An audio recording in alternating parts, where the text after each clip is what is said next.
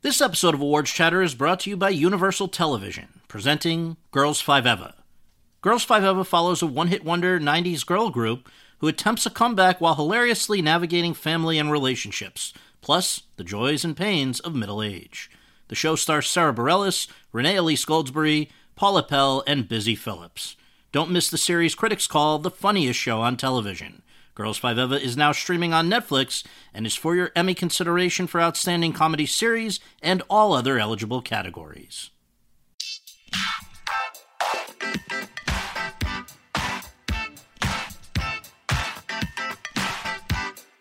Hi everyone, and thank you for tuning in to the 297th episode of Awards Chatter, the Hollywood Reporter's Awards podcast. I'm the host, Scott Feinberg, and my guest today is one of the most significant figures of our time. A man who was instrumental in the creation of computer software, changing the way we all live our lives, and who is not only one of the richest men in the world, but is also one of the greatest philanthropists of all time. The principal founder of Microsoft and the co-founder and co-chair of the Bill and Melinda Gates Foundation, which is the largest private philanthropic foundation in the history of the world, Bill Gates.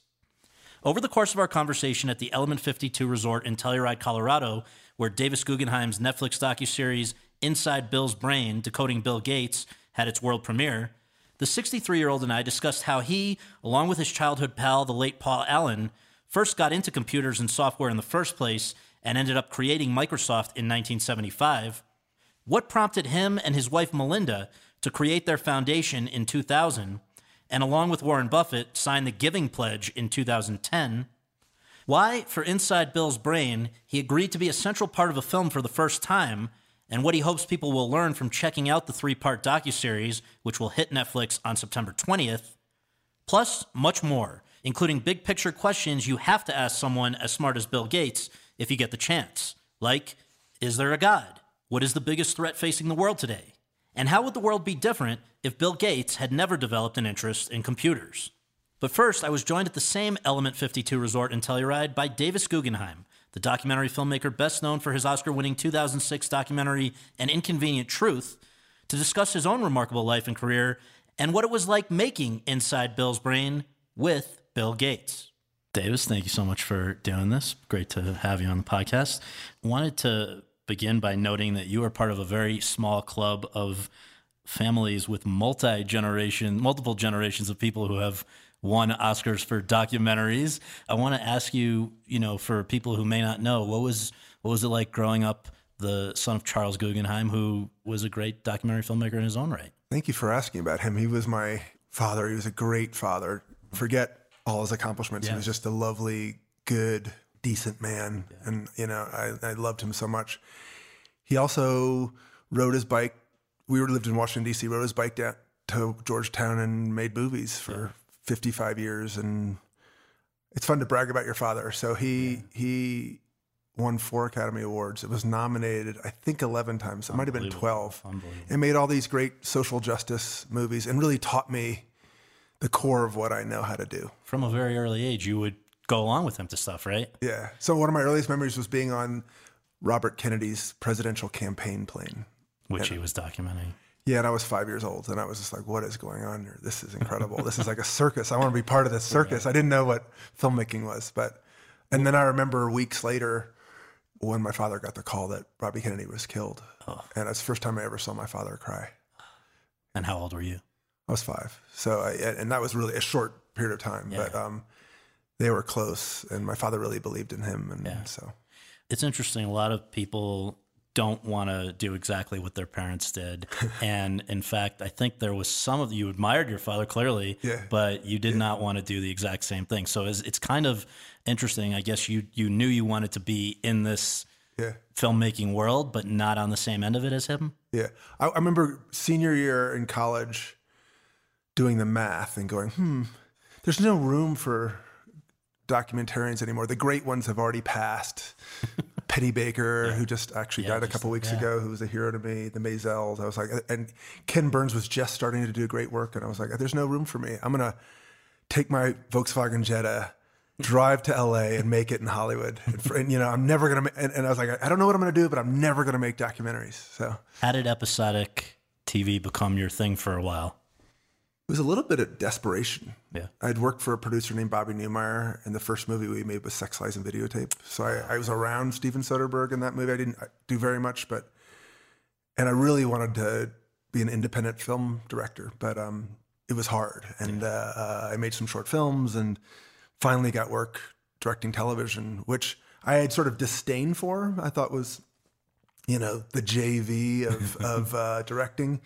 But it turned out to be really great. It turned out to be one of the most exciting things I ever did. And I learned a lot. I directed different shows like ER and NYPD Blue. I was sort of a protege of David Milch. I wanted to ask you about that. We did Deadwood together. So I learned a lot about storytelling through directing television, and good and bad television, So. And this was over a number of years, a lot of great shows. Also, I know 24 and Alias and The Shield and all kinds of stuff. And I don't want to overstate that. I was, in most cases, a guest director. Mm-hmm. So for instance, ER, there were probably 22 episodes that year, 24. And I was one of 20 directors. But I was sort of like, I was like, and to be that guy, sort of the gun for hire, it was a good experience. Yeah. But for you, throughout that whole period, the sort of holy grail was still feature films. If you could direct a feature film, I should say a narrative feature film, that would be great, right? That was what I was heading towards. And the plan was, I'd found the script, I developed it, I took it to Warner Brothers and sold it. It was a early script for Training Day. Yes. I knew you were heading in this direction. And really had a great plan for it. In my mind, it was gonna be like a new version of The French Connection, really hard-edged, tough cop movie, but a character study. And I had a really good plan for it. And to make a long story short, I fought really hard to get Denzel Washington in it. Warner Brothers did not want him. They wanted a white actor. They wanted Kurt Russell or Clint Eastwood. And I fought for Denzel Washington. When we got Denzel Washington to say yes, the first thing he did was fire me. That's insane. Did he know that you were the guy that was the reason he was there? I still have never met Denzel, so I don't know. Probably don't want to. It was very surprising. And I'm laughing about it now. It was devastating at the time. Yeah. It really threw me for a loop. I was very depressed for several years, but now I look back and think, what a great piece of fortune, because it sort of sent me back towards documentaries and back towards the things I wanted to do. Was the first kind of important thing for you with documentaries the first year?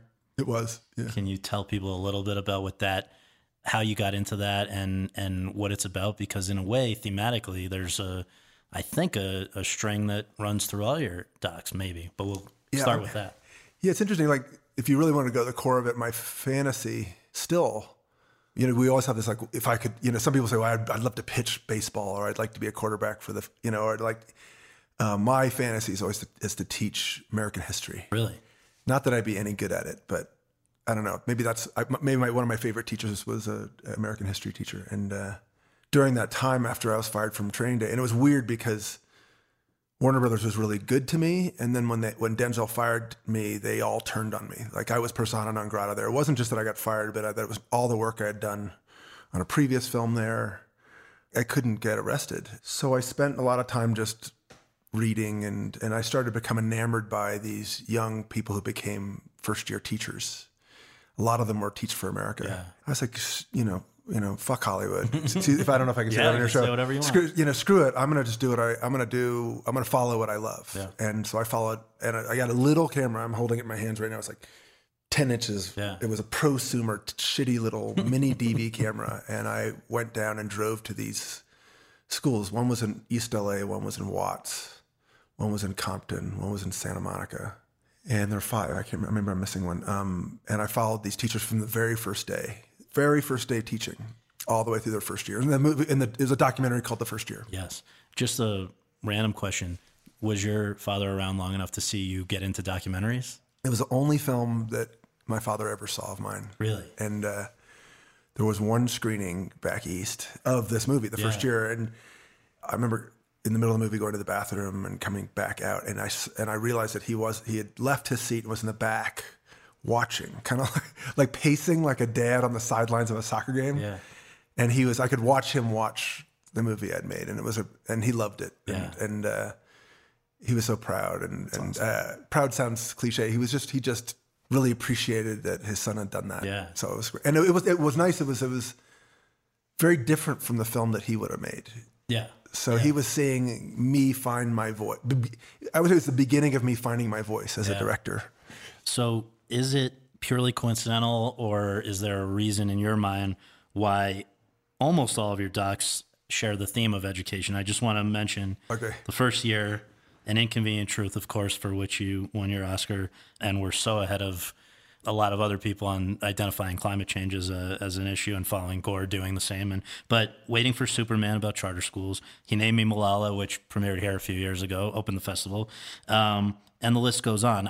Before you answer that question, I wonder if a factor in that might be, I'd read in one thing that you had said you, I guess, had and probably I don't know if it ever goes away, had dyslexia. Yeah. And that there was at least one teacher who was not nice about that. And maybe that made you, I don't know, something about your own education that would make you gravitate towards learning about other people. You take it away. Well, first of all, let me say how appreciative I am that you actually read up on me before the interview. It's so nice. Some interviews are so kind of superficial, and this is really nice to go deep. Thank you for taking the time. Yeah, I was not a good student. I got report cards saying he's really bright, but he's lazy. And more often he's a class clown and doesn't apply himself. And I had a shitty time in school. The day I graduated from college, it was like chains were taken off of me. Right. But I really appreciated the few teachers that helped me. Mm-hmm. It was like these were lifelines, and that they saw that there was something in me that was worth teaching, even though on every indication in terms of grades, in terms of testing, in terms of everything else. And I could see what magic a teacher could do. Mm-hmm. Well, and I guess it certainly extends into this latest great docuseries here about Bill Gates, because, education has been I think, a priority of his among the many other philanthropic things. But I guess let's start with the obvious question. It sounds almost funny. Like, how does one just cross paths with Bill Gates to begin with? Well, it was through education. I was making Waiting for Superman, which is about public schools. Yeah. And you said that it's about charter schools, which I want to... No. Yeah. And it's the popular perception that it's about charter schools. And that's one of the problems with the issue, and one of the problems with how that film is perceived. But you could tell it's a pet peeve. But I wanted to interview someone from the business world to talk about how the failing of public education in so many places affected business, and how does it affect our economy. And so I asked if I could interview Bill, and it was an incredible interview, and he surprised me in that interview. What I imagine most people think, super bright guy who codes all the time, but I didn't expect him to be so thoughtful about it and offer really deep insight into things. And so we kept the conversation going. He came to many more screenings of Waiting for Superman. And we had many, many long nights just talking. Last night, we did it here in Telluride last night for 3 hours with Tara Westover, who wrote the book Educated. And we were digging deep into what's happened to the American middle class, what happened to public education. Do we even call them charter schools anymore? Mm-hmm. And I just love those conversations. Yeah. And I was like, I need to do a series about Bill, because I don't think people understand him the way I do. No, but he'd never, to my knowledge, done anything like this. So do you know why that was, and how did you get him to get past that? I wrote him a long letter describing my intentions and my process. Process is different from a lot of people. I always feel like when I make a documentary, I always say that we're making the film together. Mm-hmm. A lot of documentarians would bristle at that. They'd say that you're surrendering your integrity. But I did that with Al Gore. I did that with Malala and other people. Mm-hmm. Jimmy Page from Led Zeppelin. Yeah. And I love that when they feel like you're making something together, you can go deep. And they're expressing themselves, and almost you're helping them express themselves. Was it at all a concern of yours that he is a guy who, for whatever reasons, we all have the reasons we are the way we are, just doesn't show a lot of emotion in any way most of the time? In your film, I think we see more of it than we've ever seen maybe before. But is it hard to make a film about somebody who's kind of holds it close to the vest? Yeah, it's not called Inside Bill's Heart. Right, that's right. The series is called Inside Bill's Brain. Right. And what I learned is it's very easy to spend time with him and say, oh, he doesn't have emotion. But actually, when you get to know him better, you realize he has a lot of emotion. And Melinda will tell you when they're in movies together, the kids will look over and they'll see that Bill's crying. Like, he's the first to cry. Yeah. He doesn't display his emotion a lot, and his brain is so dominant and powerful that sort of leads the way. Mm-hmm. But I think a lot of the things he's doing, and it sounds kind of cliche and kind of flippant, but he saved millions of children by bringing vaccines, the vaccines that our children have. It's so simple. Vaccines that our children get as routine, he's brought them to third world countries, and millions of children are alive because of what Melinda and Bill do. That's led by a passion. It begins with a passion, and then it's led by this incredible brain that just wants to get it right, where other sort of smaller groups are sort of super passionate and they want to hit this one village, or they want to do that. And he's like, no. Yeah. I want to be effective. Right. I want to get it done. I want to change the systems in place to make this happen. That's what's so exciting about him. But it's very easy to think that he's not emotional, and he actually really is. One of the ways it seems that you got him to open up a little bit more than usual, I don't know if this was deliberate or just a way to sort of keep things visually different, but it seems like you're often asking him questions when he's doing other things like playing tennis or walking or whatever. Was that because you found that he kind of opens up more when he's got to kind of multitask, or what was that? Yeah, I have to be careful with him, because if it's like pressing play on a 3-hour DVD where you could say, so tell me what the latest reactor is like. I did it last night. It's like, is a prototype of the new reactor half size or a quarter size? And then he goes on a 30-minute tear about the specific reactors and how they're built. And I'm like, no, I just lost 30 minutes. Right. No. And that's no disrespect to him. I mean, that's how he works. Yeah. So I found that when he's moving, and Melinda said this, when he's super passionate about something, he paces around, and you'll see it.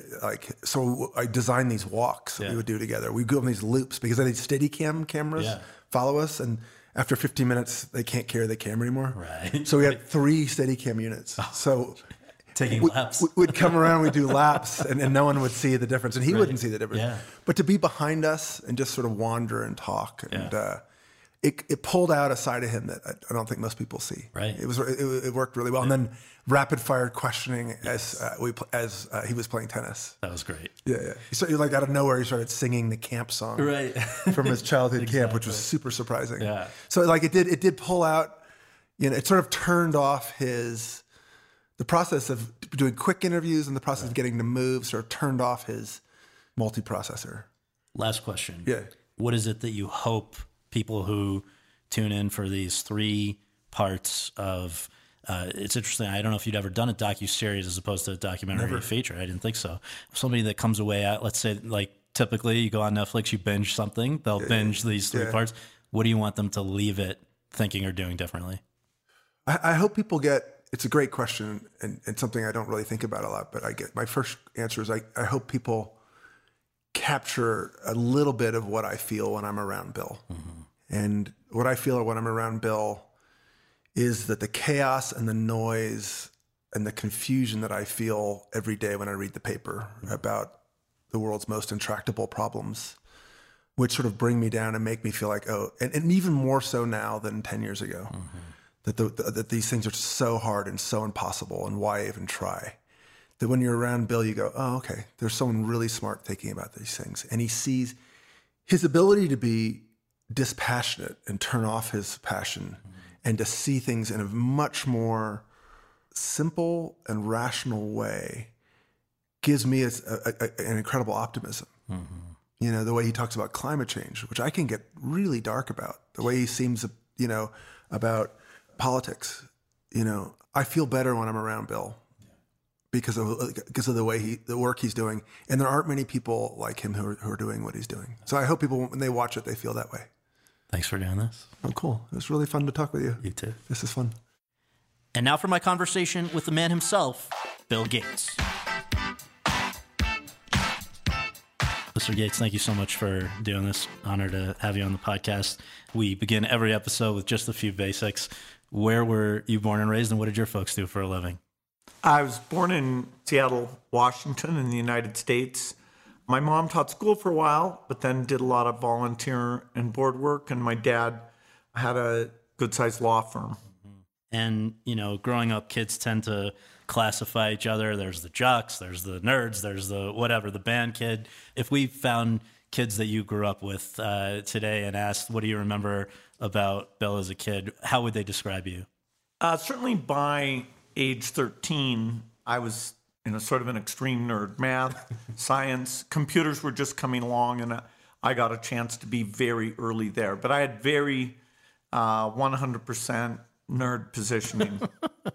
Can you share, it's a famous story, but just in case there's somebody out there who doesn't know what happened when you're 13, it's 7th grade, and for the first time you're exposed to a computer. I think kids today, for instance, might not even be able to conceive what that visually looked like or how that worked.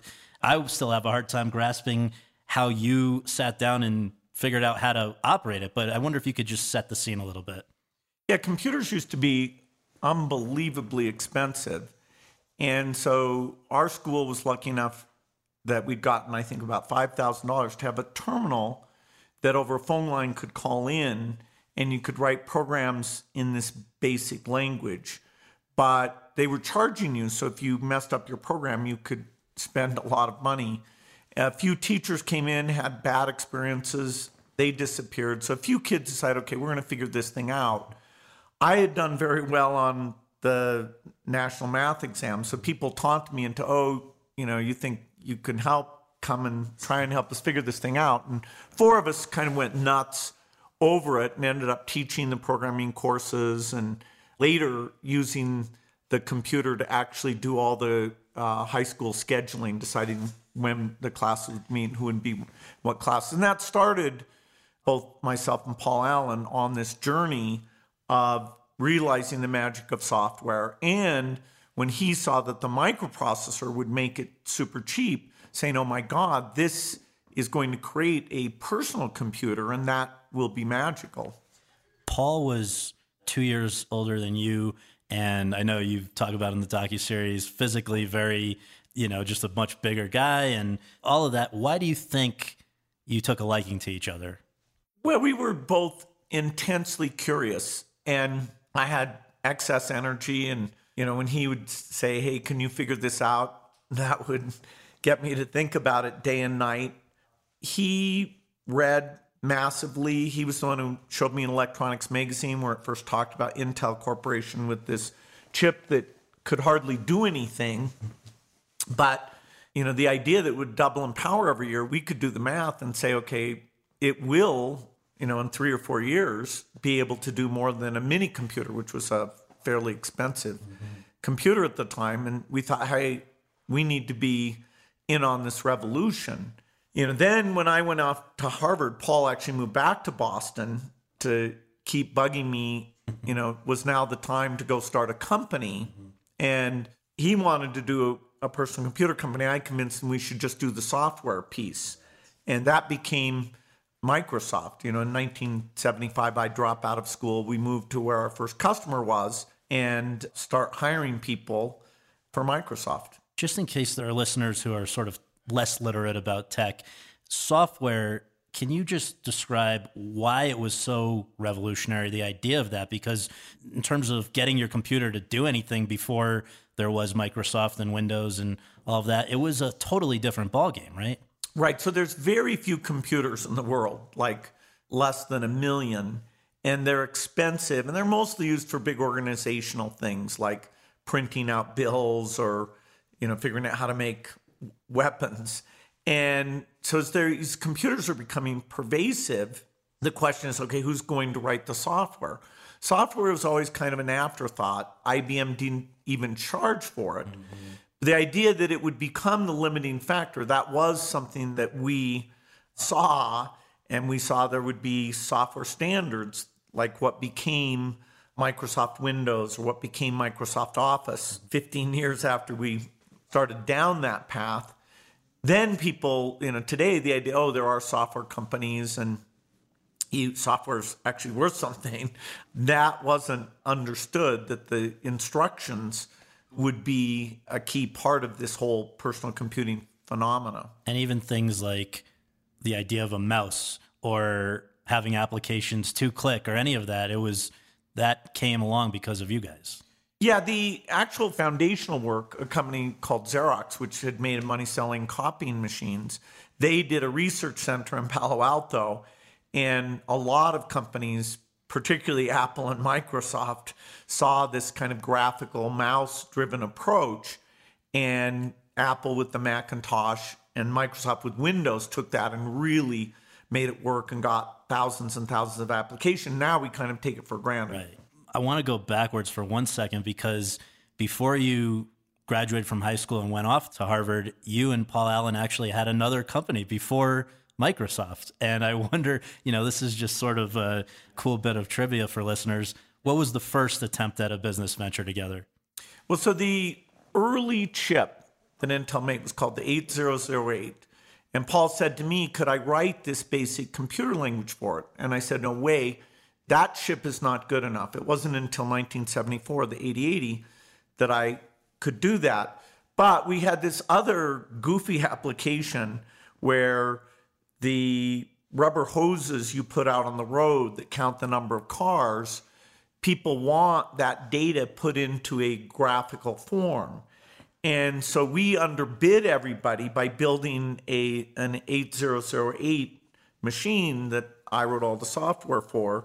We could read those tapes and print out those graphs. And you're 17 years old. Actually, we started this when I was 14 when we conceived of it, and 15 when we really started making money. Wow. I was 17 when I left to go to Harvard. Okay. And Traffic had made us, like $30,000. So to us at the time, it seemed like a lot of money. Right. So you did very well on your SATs. I think if I can show off for you, 1590 I heard is pretty incredible. And you go to Harvard, and there, during your freshman year, at the end of the same hallway, I gather, is somebody else who would be an important part of your life. Yeah, actually, by sophomore year, I meet Steve Ballmer, and he's super energetic, also kind of likes math and physics. And so he and I become very good friends, although, he stays at Harvard, actually graduates, goes to Procter & Gamble for a little bit, and starts at Stanford Business School. Then I'm running Microsoft, and I've just hired a bunch of engineers. I haven't really hired other skill sets in. I've kind of overcommitted the company. We're not, super well organized. So I decided I really need Steve. It wasn't easy, but I convinced him to drop out of Stanford Business School. And so he's the first person to really try and help us shape how we hire lots of people and how we organize. And he becomes a central partner in scaling up Microsoft. And, you talk about the establishment of Microsoft, the idea of having this company, which, if there's a listener who doesn't know why it's called Microsoft initially in that first year with a hyphen, why is it called Microsoft? Yeah, so these new computers, which were on a chip, they were called microcomputers. And we were the company that was writing the software for the microcomputers. And we wanted to have a big company, so we didn't want to name it Gates and Allen or something goofy like that. We wanted to have like a, almost an IBM type name that, there might be something really gigantic there. And so the name we picked was Microsoft. Mm-hmm. And the reason you had to pick a name and the reason the company was really kind of, in a way, forced into existence was you said you could do something before you knew for sure that you could do it, right? That when this call from Albuquerque comes in, right? Yeah, well, when the 8080 chip comes out, it's clear that's better than the mini computers. And so it's easy to write a BASIC for it. And then, we're kind of back in Boston and thinking, geez, what should we do? Well, then the Kit computer comes out on the cover of Popular Electronics magazine. It's actually on the stand December 1974, even though the cover date's January 1975. And it's a cold Boston winter, and that's like, oh my God, we better get going. The revolution's going to happen without us. Right. That's when we call them up and say, hey, we're writing a BASIC. Tell us a few more details about your thing. And they treat it like, yeah, a lot of goofy people are calling up. But then a few weeks later, we called up and we asked extremely detailed data about how you get print characters and type characters in. because we were literally making the tape so that Paul could fly out there and demonstrate it to them. And we were the first people. They didn't even know the answer. They were like, oh, you must be serious. And then he took it out, and it worked the first time, which was kind of miraculous because we had to be very careful to make that work. And then this KITT Computer Company, the very first personal computer company, became our first customer. Yes. One of the things that is particularly amazing, and I was watching the docuseries thinking about this, is that right from the beginning, it seems you and Paul said that your vision was a computer on every desk and in every home. But this was at a time, just to remind listeners, when most of these computers were the size of refrigerators. So how was that even something that you could fathom? What were you thinking that would look like? Well, the people who make the chips, that is, put more and more transistors onto that chip, were on an improvement rate, which is being deemed Moore's Law. Gordon Moore predicted it, which they would double every couple of years. And so Paul and I knew the power of those chips would let them be very, very cheap and very inexpensive. And if we did the software or got other companies to do the software, then it would be a powerful individual tool. That seemed crazy to a lot of people. Even the existing computer companies kind of thought that's such a fringe idea. Out in California, there were a few other people who believed in this idea, and it almost got tied up with the political idea of power to the people, that the big companies wouldn't be the ones with these computers oppressing you and sending you these bills that were wrong. You know, you would have computers as an individual that would kind of empower small groups of people. So there was a lot of activity on the West Coast about this idea of personal computing.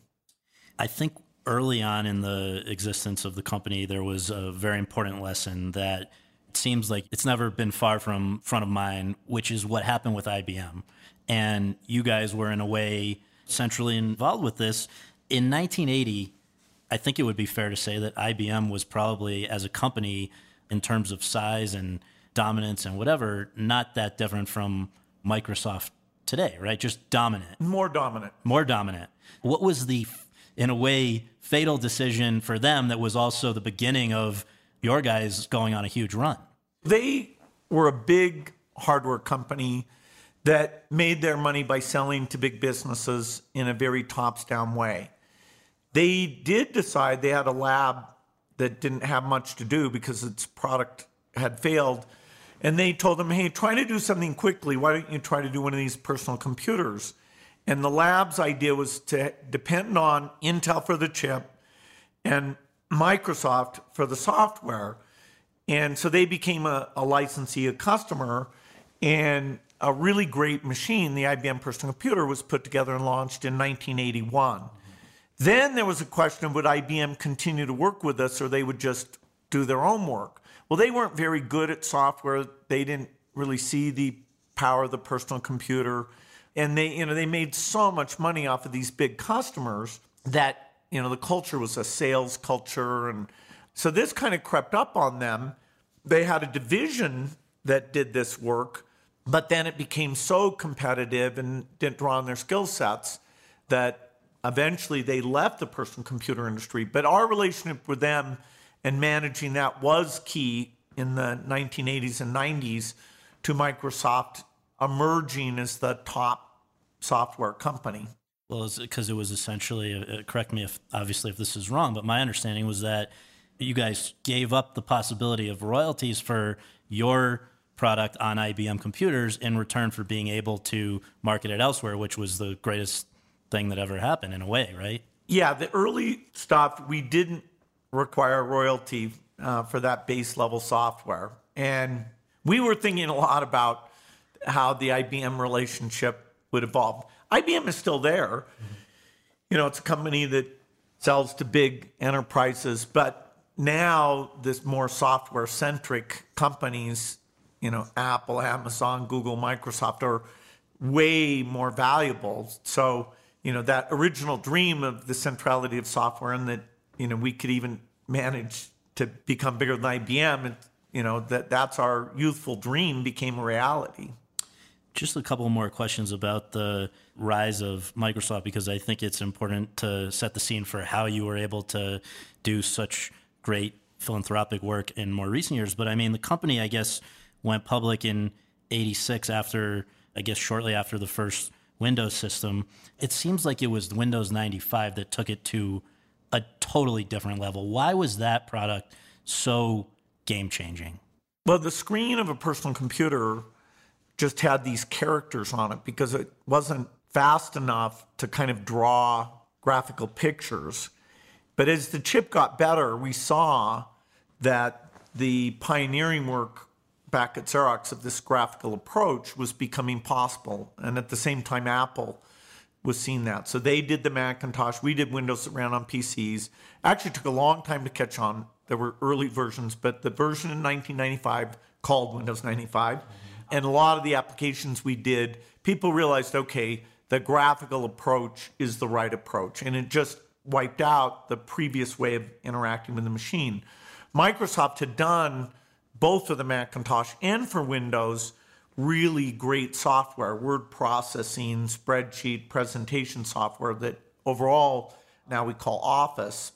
We went from being slightly the largest of all the microcomputer software companies to by 2001, we are way bigger than anyone else.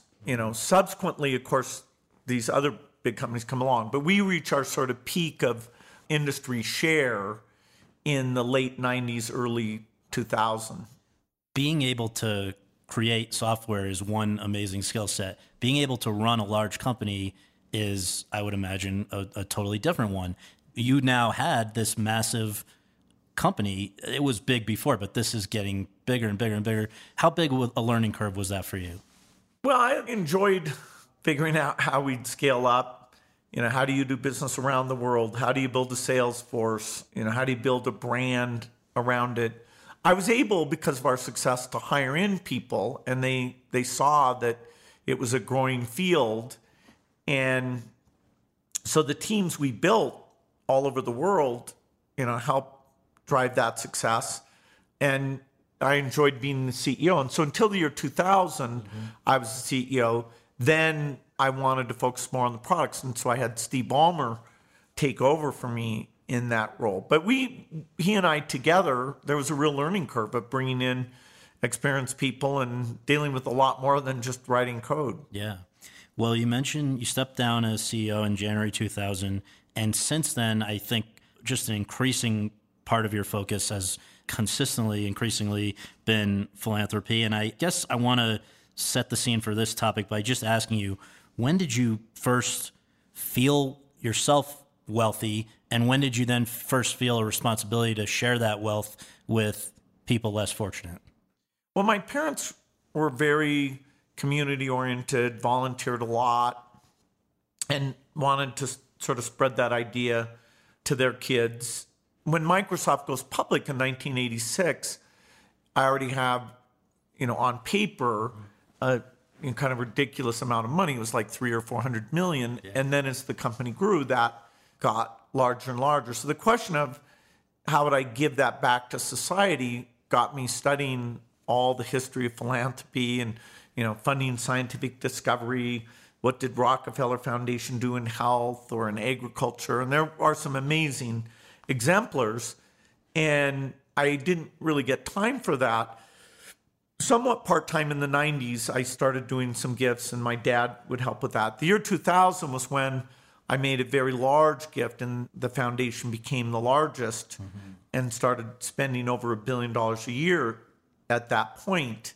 It's grown a lot. Now we're up to over $6 billion a year. But I got part-time to help seed that process. And then in 2008, I chose to stop working full-time at Microsoft, just work part-time there, and make the foundation my full-time focus, because we'd gotten up to a scale. The work was super interesting, super impactful. The global health stuff was going very, very well. And, I could see that I could have a lot of impact by being there full-time. Well, and I think we should note, it's not like it only started with the Bill and Melinda Gates Foundation in 2000, because there was the William H. Gates Foundation back as far as 94. But the other big thing that I think happened even more recently, as we see in this docuseries, are close friends with Warren Buffett. And together with your wife and Warren Buffett, you all signed this giving pledge in 2010. Why is that a model that I get the sense you would encourage other very wealthy people to sign on to as well? Well, there's a question that if you gain wealth of any scale, but particularly of a large scale, how do you go about philanthropy? And it's going to be very different than some profit-oriented business where you have clear market feedback. You're going to be taking on problems where there aren't market signals, things like income mobility or mental illness or quality of the education system. And it's hard to get going as a philanthropist. How do you learn? Do you hire staff? Which problems should you work on? Are there people out there to collaborate with? And so as Warren Buffett and Melinda and I were doing more and more philanthropy, those are the three trustees of the foundation, we ended up getting together with other philanthropists, people like George Soros, Oprah Winfrey, Eli Broad, and there are 20 or 30 who were doing a lot and asking them, how did they learn? What inspired them? And what should we do to draw more people in? Because our view is that philanthropy, even though it's no substitute for government or the private sector, there are problems that, even though philanthropy is a small percentage of the economy, that it's unique at being able to go after, like even educational innovation. It can fund some new ideas that, when they work, could improve the entire system. And so the idea that people who are serious about philanthropy should make a public pledge and get together and talk to each other, talk about what's hard, how to make it impactful and enjoyable, that became the Giving Pledge. Mm-hmm. And that's been a phenomenal success. We have over 200 people, and I spend a bit of time recruiting people in because I think it helps them do better philanthropy, do it sooner. You mentioned the challenge of figuring out where to direct philanthropy at the beginning. Where there are so many people and organizations that need help. What do you want to focus on? It seems like when you stopped working full time at Microsoft and began traveling more with your wife, often to poor countries, those issues began to become undeniable to you. Some of the things that you've taken on at the foundation that other organizations, other governments, people just have sort of avoided. Just to give a little taste of what's in the docuseries, whether it's sanitation issues or vaccinations in some of these third world countries, why did those become your top priorities? Well, the impact you can have per dollar in poor countries is kind of mind-blowing. You have children, over 20% of the children dying under the age of 5 in some countries. And there are cheap vaccines that if you get them out, you can drop that very dramatically. Now, we're not alone in that. Governments are involved, but getting organized around these new tools and how you do a better job getting them out. Since the year 2000, we've gone from over 10 million children dying every year to under 5 million. And so everybody involved, including the governments and the foundation grantees, should be energized by that. Mm-hmm. We have a plan by working together to get from 5 million down to 2.5 million by 2030. So that's gone way better than we expected. And, it's saving lives for literally hundreds of dollars. Mm-hmm.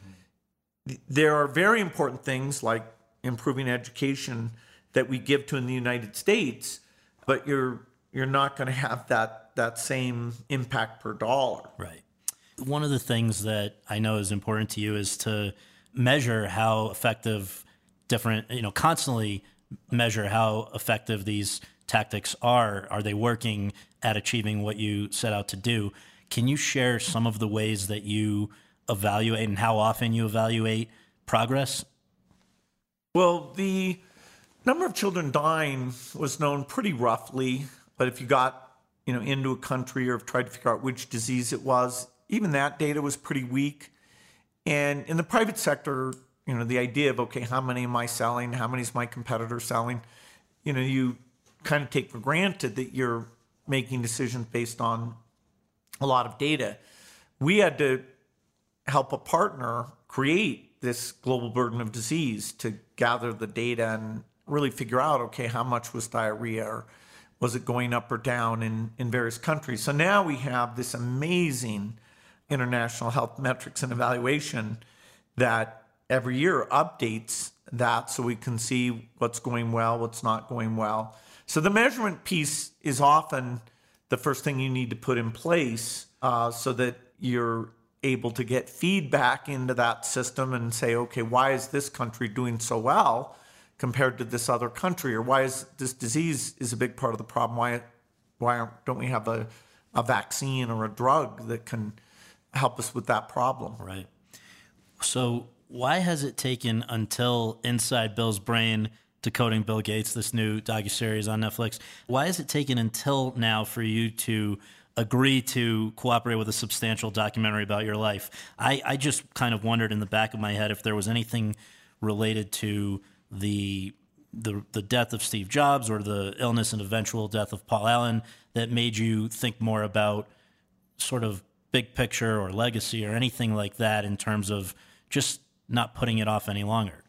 Well, this movie's not a biography of Bill Gates.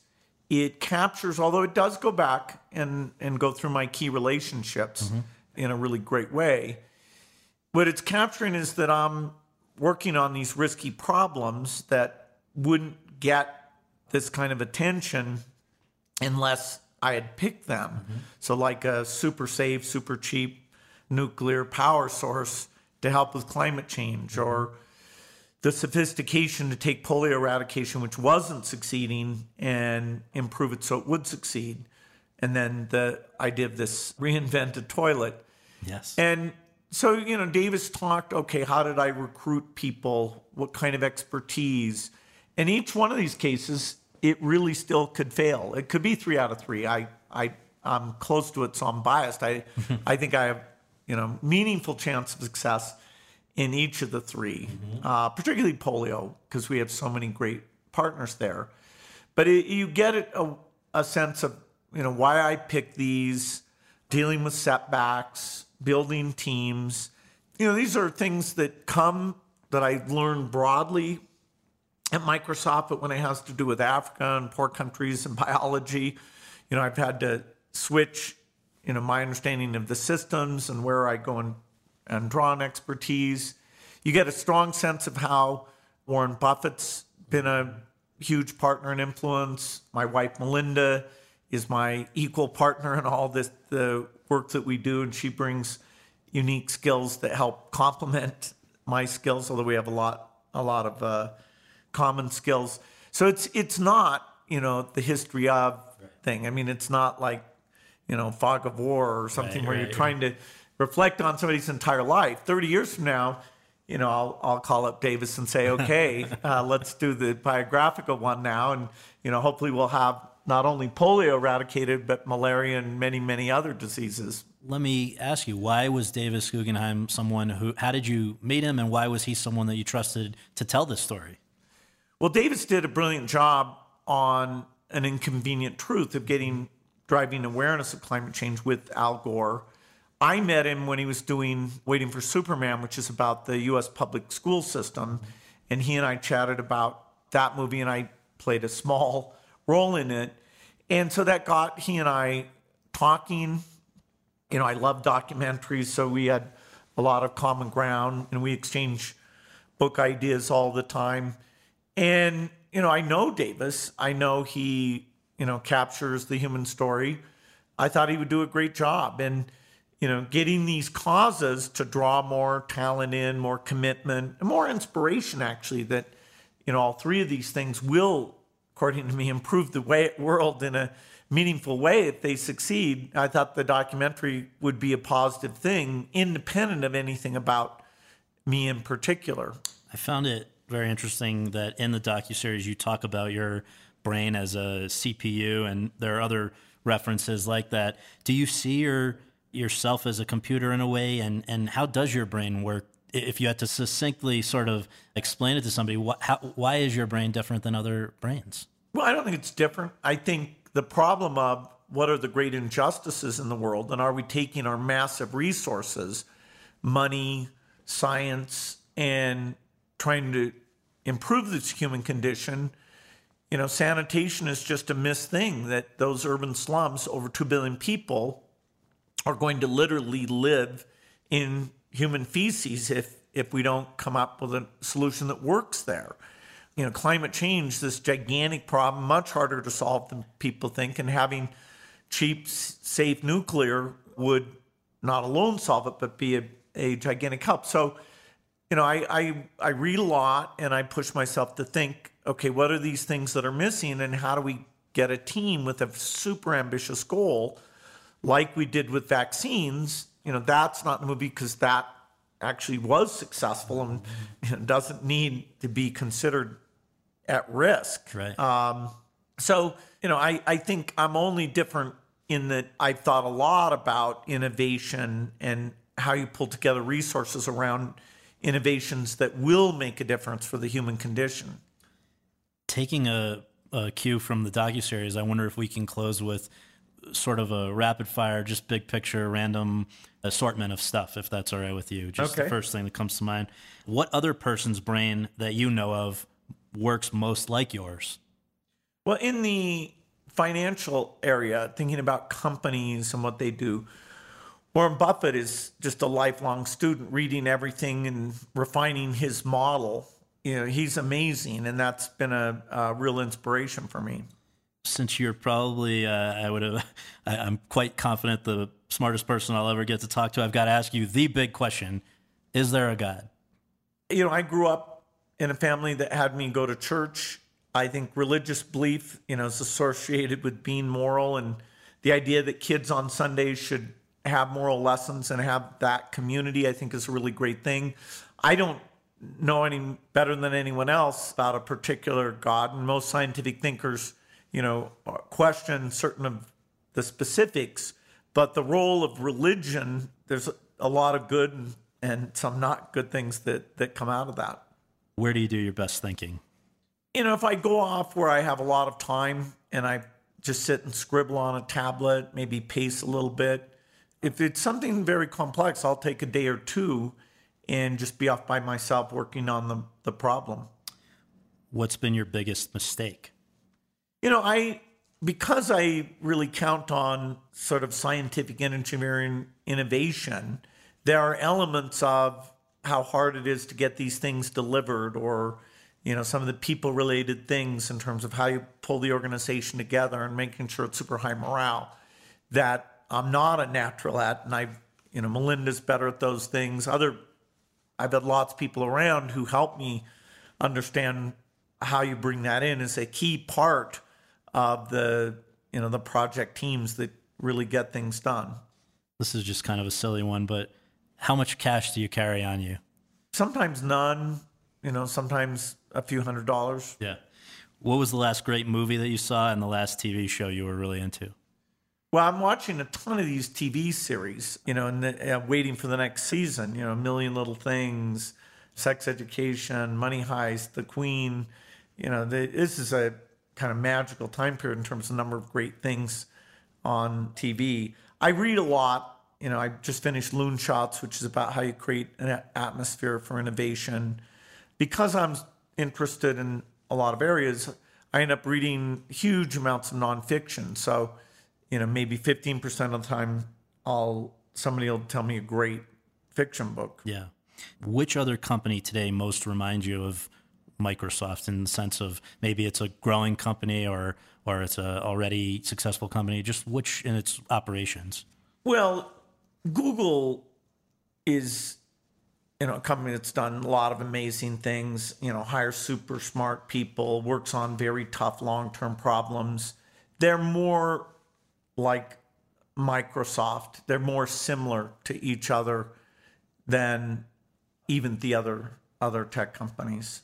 You met with President Trump in March 2018. Is it true that he asked you to come work for him at the White House? And is it also true that you kind of had to explain the discrepancy between a few afflictions? Well, it's important to engage the U.S. government.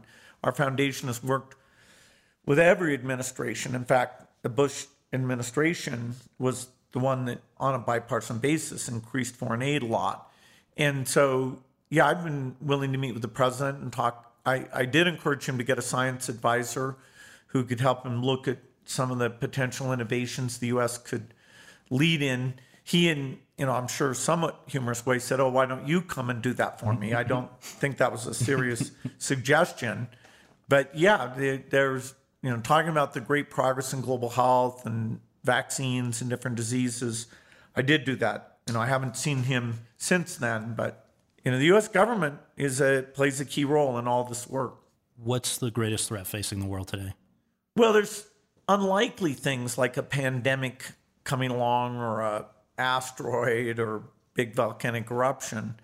To me, the U.S.-China relationship and making sure that doesn't become hostile, that, we work in a positive way, which the last year has not, been pushing that in the right direction. I push that pretty close to the top of the list.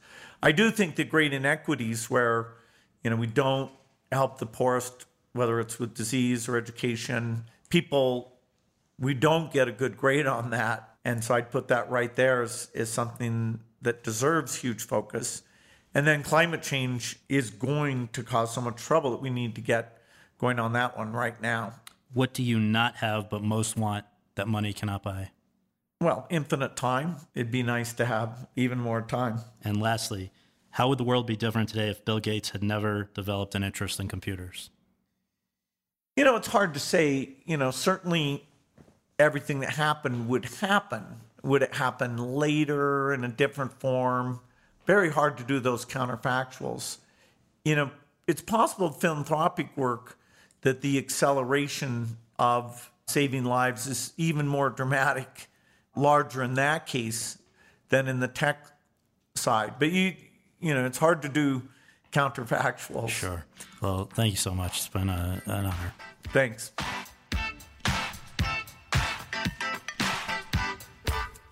Thanks very much for tuning in to Awards Chatter. We really appreciate you taking the time to do that, and would really appreciate you taking a minute more to subscribe to our podcast for free on iTunes or your podcast app, and to leave us a rating as well. If you have any questions, comments, or concerns, you can reach me via Twitter at twitter.com/Scott Feinberg. And you can follow all of my coverage between episodes at thr.com/The Race. Finally, be sure to check out the other podcasts that are part of the Hollywood Reporters Podcast Network, all of which are excellent. Leslie Goldberg and Daniel Feinberg's TV's Top 5, Seth Abramovich and Chip Pope's It Happened in Hollywood, Carolyn Giardina's Behind the Screen, and Josh Wigler's Series Regular. On behalf of all of us at The Hollywood Reporter, thanks for tuning in.